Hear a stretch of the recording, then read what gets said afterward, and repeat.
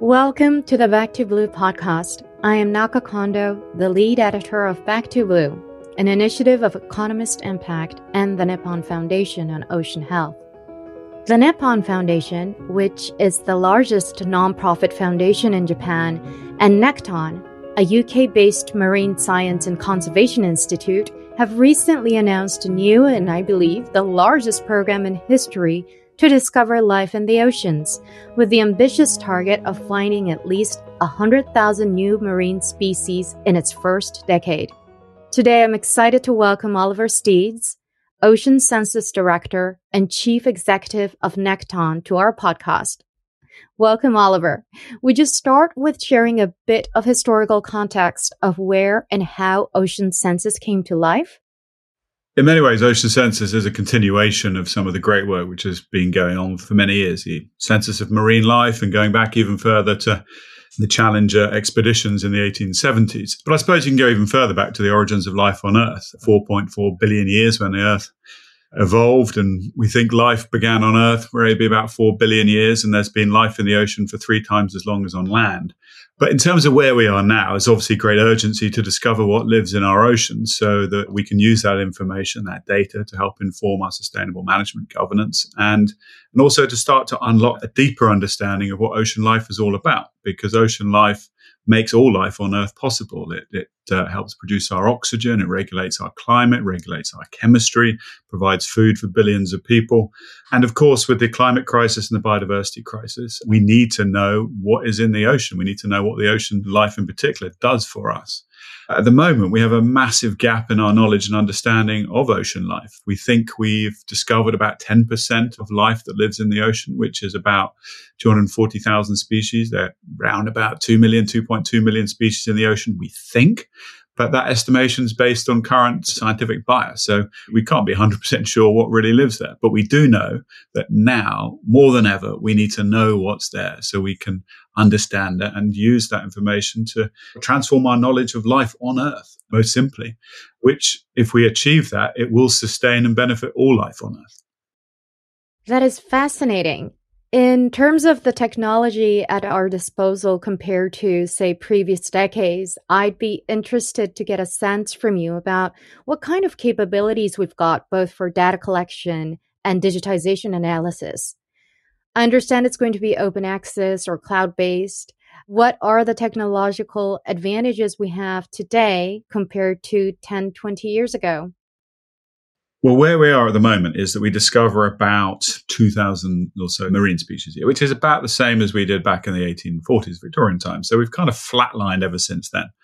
And there are, of course, new technologies available to us to be able to increase our speed and scale of discovery of ocean life. And they're in 2 major sort of areas, I suppose. One is the ability to go to sea and the subsea technologies available to us to then discover what lives in the sea. And then how we then work with those specimens to discover what they are and their importance for us. And in particular, the technology advancements which we're looking at, which we'll be harnessing with Ocean Census, are around imaging, high-resolution imaging, both under the water and in laboratories. And that includes micro-CT, being able to get into the morphology of animals as well, but also the sequencing technologies which are available to us as well. Now, we are looking at on a mitochondrial DNA level, so we're sequencing up to that point, but working with partners like the Sanger Wellcome Institute to be able to do high-reference genome sequencing as well. So you combine that with machine learning. There's obviously great excitement around generative AI at the moment as well. So how we start to utilize that in combination with high-resolution imaging and DNA sequencing. In combination, we believe that will create a new approach to identifying and describing species, taxonomy, that we call cyber taxonomy. So it's a combination of utilizing those technologies which enable us to scale up the speed, to scale up the speed of discovery and the scale in which we can operate. At Back to Blue, we have also had a lot of interest in understanding what is in the ocean, as in the risks around deep sea mining, opportunities around medical applications, and implications of what is in the oceans. So in terms of your program, Ocean Census, where do we see the right sort of balance here in terms of understanding nature and appreciating what is happening and how to protect it? I think through history, we've seen the twin swords of exploration and exploitation. Those two things go together. When someone discovers something new, chances are people are going to want to try and exploit it. So we need to be very mindful and careful of that, of course, with Ocean Census. And our role at Ocean Census is to bring together a network of scientists from around the world to discover what is in the ocean. And in part, also, we want people to be inspired by the ocean, to be inspired by the wonder and the abundance and the extraordinary animals and life which exists in our ocean. Because if people start to see things in a different light, hopefully they'll fall in love with the ocean and they'll want to protect it. One of the challenges, of course, which society has is how do we harness the resources on our planet in a sustainable manner that can drive our progress? And that is something which we are very mindful of doing. The data that we generate from the discovery of ocean life through Ocean Census will be made open access and available to all. We're very keen that people understand that we are not an advocacy organization. We are advocates for ocean life, of course. But when it comes to the onward utilization of these resources, we are a scientific community of people whose role it is to discover what's there and provide that data to the decision makers so they can best utilize that information to inform a sustainable governance and sustainable management of those resources. In terms of the actual process of what we do when it comes to, for example, species collection, we're only taking a single or perhaps a couple of specimens of organisms in the ocean when we are sampling. So it's not as if we're going in there at scale trying to collect a huge number of species. We're just looking to zero in and understand and capture one or two of these specimens. So from our side, obviously, it's limited the impact, the effect which we are having. Also, all data that we generate is within territorial waters is owned and invested by those nations. And it's not for us as the scientific community to be able to tell those nations what they need to do with their resources. We're here as scientific community to be able to say, well, this is what you've got. This is our recommendations. If one was to go and harvest this large area of fish, for example, then that would have X, Y, Z impact and implications, which could of course, be very negative to the sustainable management and governance of the ocean, their fisheries, the food webs, and all the other ecosystem services that ocean life can provide them. But again, it's not for us to tell ocean nations how to utilize their resources. In the high seas, of course, it is the great collective commons, and the exciting developments around the High Seas Treaty are very much welcome, and we will work within those structures, of course, as well. We're not in any of those areas bioprospecting or sort of driving those outcomes. Rather, it's a scientific endeavor to understand what's there. In the high seas, it is the great collective commons. So the data that we generate is for the benefit of humanity. And our role is to discover what's there so it can advance and sustain humanity. You're working with many different partners, and there is also mention of citizen science. Generally, this is also something we're very interested in at Back to Blue. The community of actors in the space, and especially the creation of connections between communities that may not interact as often or as effectively as they could with policy and science communities.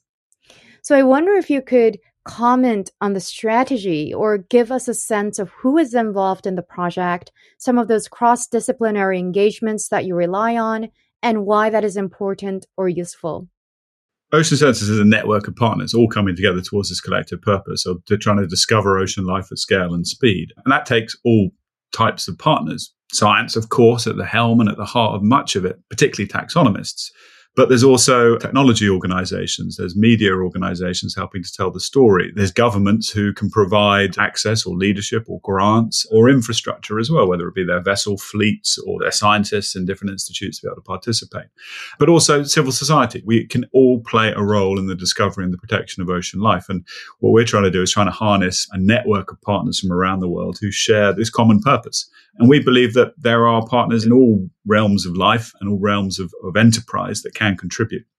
Citizen science is a particularly interesting one for us because of the scale of the value and the importance of it. We've seen how valuable citizen scientists can be in monitoring insect populations on land, for example, and how that's transformed our understanding of decline of some insect populations and some bees in different countries and all sorts of other things. So Obviously, when it comes to the ocean, it's a bit more tricky because of operating in the salty realms. But that does not mean that it's impossible. And I think one of our key partnerships in that area is with Paddy Aware Foundation. They have a network of millions of divers around the world. They want to come on board and to be able to harness their expertise to be able to contribute to the program. And we're starting to develop what that will look like. And in part, that will be the ability of those divers to gather image data of ocean life and for us to create automated systems. And then for us as Ocean Census to create systems that automate the analysis and the identification of those species that are found. So collectively, we can start to build up a picture of what's living in our sea. When it comes to taking specific samples and specimens, that is also possible for citizen scientists. There are some amazing taxonomists who are not in the scientific community, but are citizen scientists who are already contributing to the discovery of ocean life. There's one particular chap I've heard about recently in Belgium who is a great expert on nematodes, for example. But also I think there's the other aspect of it, which is how we join up the scientific community with the citizen science community, where the citizen science community can contribute and do some of the heavy lifting that the scientists can't. And there are great platforms where we've seen that to be possible in other areas of science, such as with Zooniverse, which is a platform of all sorts of different scientific programs where they collectively pool citizen scientists to do a range of different activities, which will then join up with the scientific community. That's what we need to dig into. We need to work out how we can join those dots up in an effective manner, that it becomes a program that all sorts of people in different walks of life can get involved in. At Back to Blue, we are doing a lot of work on ocean pollution and the impact of climate change on ocean health. Do you think that the work that Ocean Census is doing will help improve understanding of the ongoing toll of pollution and climate change on the ocean in terms of what is actually happening to ocean species right now? Absolutely. I think Ocean Census will contribute significantly in understanding how ocean life is being affected by the climate crisis and by different human stresses, such as pollution. Obviously, we're seeing that in areas where there are massive dead zones. You look at the Bay of Bengal, for example, or you look at areas which are heating up and how that transforms where ocean life can exist. One of the immediate threats to ocean life from the climate crisis is the warming ocean. The majority of anthropogenic heat is going to the ocean, 93% it is, going into the ocean. We know most likely we are going to be hitting that 1.5 degree warming temperature. But that's just an average. What that means is that there are extremes which we're seeing in other parts. We've seen reports of increased temperatures of over 10 degrees on the east coast of the United States already this year. And we know that the Indian Ocean, for example, is warming 3 times faster than the Pacific Ocean. The organisms most affected by that are those in the shallow waters. We know the impact at 1.5 degree on average would have to coral reefs, which would be absolutely devastating. 2 degrees, even worse.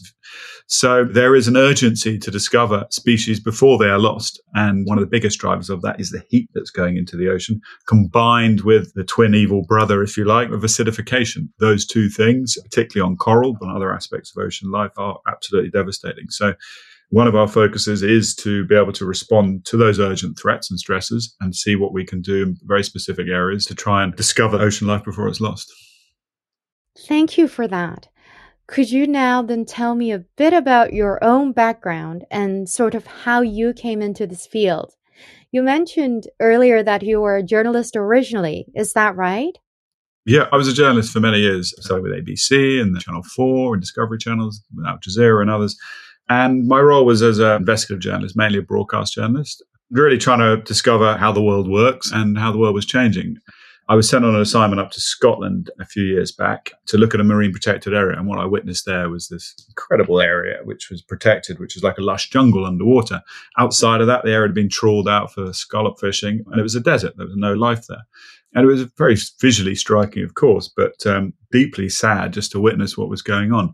And that then triggered deeper investigations, where the conclusion I came to quite quickly was that the ocean is the beating heart of our planet. It makes all life on Earth possible on our planet. It's also the least known part of our planet and the least protected part of our planet. So I decided then that if there was something that I could contribute towards a better future, then I should probably look to the ocean and see what I could do in that area. In response to that, I set up an organization called Necton, and Necton and the Nippon Foundation have come together to establish Ocean Census. But Ocean Census, we're just the founding partners. As I say, Ocean Census, and one of our key part of our DNA and how we both work is that it's not about us. It's about creating a network of organizations around the world who can collaborate towards this common purpose. And we're in the fortunate position to be able to catalyze that, to provide some of the initial infrastructure, some of the initial funding for the program in terms of biodiversity research, in terms of those expeditions, and in terms of the storytelling.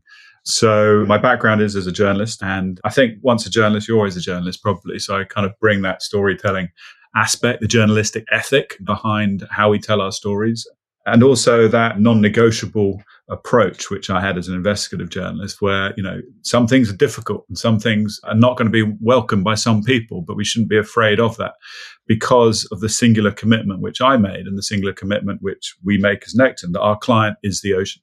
So we work for the ocean. And with that compass and with that clarity, that enables us to maintain our ethic and who we work with, how we work, and what we need to do, because we're trying to work on behalf of our client, the ocean. Thank you. So now on to the final question. What are the biggest challenges of doing this project, either in terms of where you've come this far or looking ahead?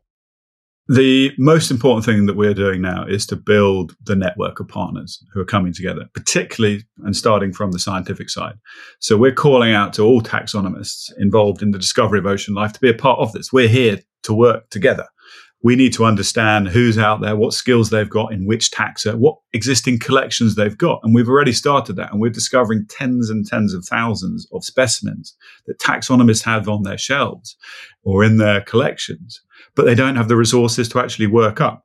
So we know that going to sea costs us a huge amount to go and find new species. But we also know that there is a huge amount of new species that are already discovered but haven't been described, or we don't know whether they're new or not. And that's the first, most immediate step that we need to make. We need to bring together the alliance of partners to work out how we're going to undertake this challenge and work together to achieve this mighty ambition, which is to discover 100,000 species in the next decade.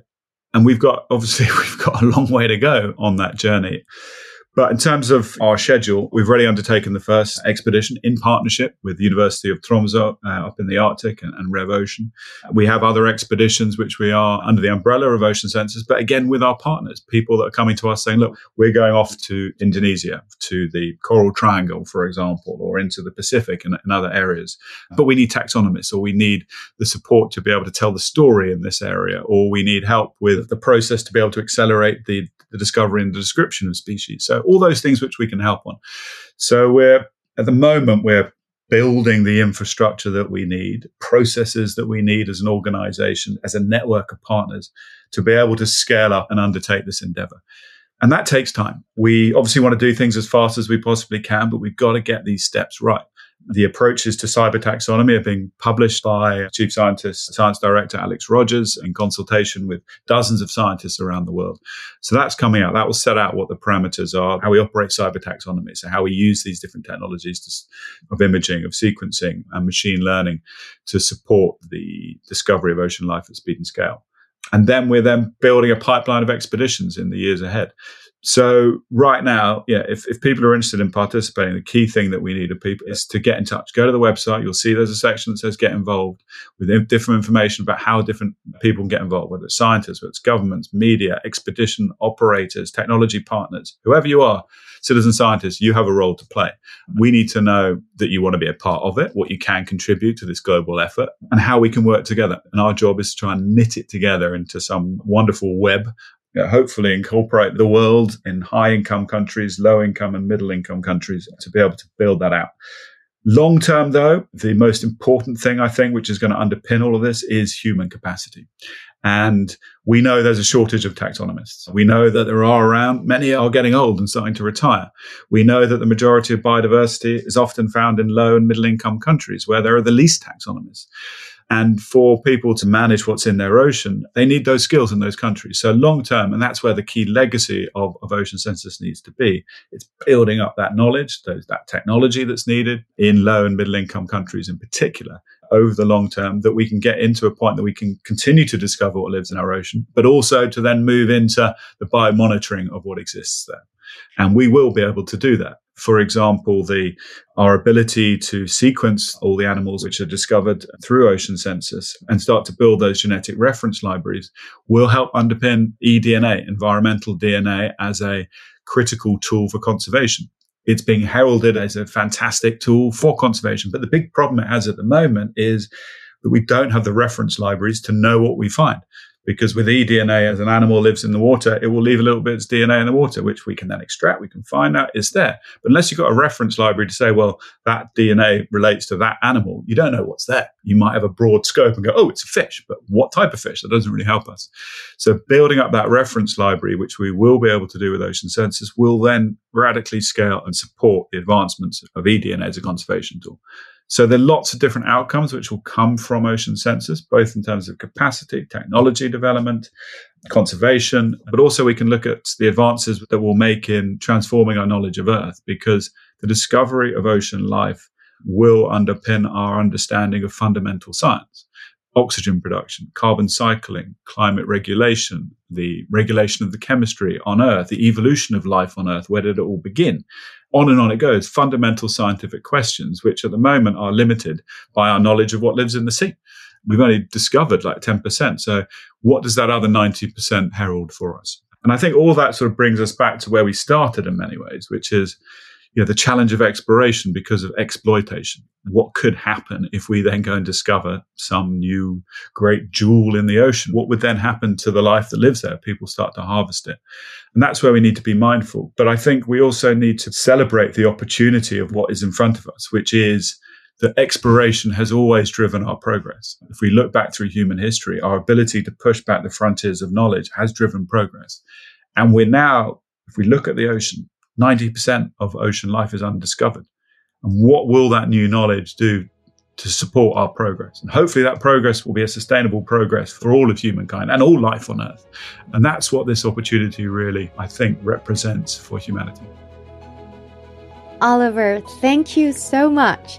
That has been really interesting and helped us deepen our understanding of this topic.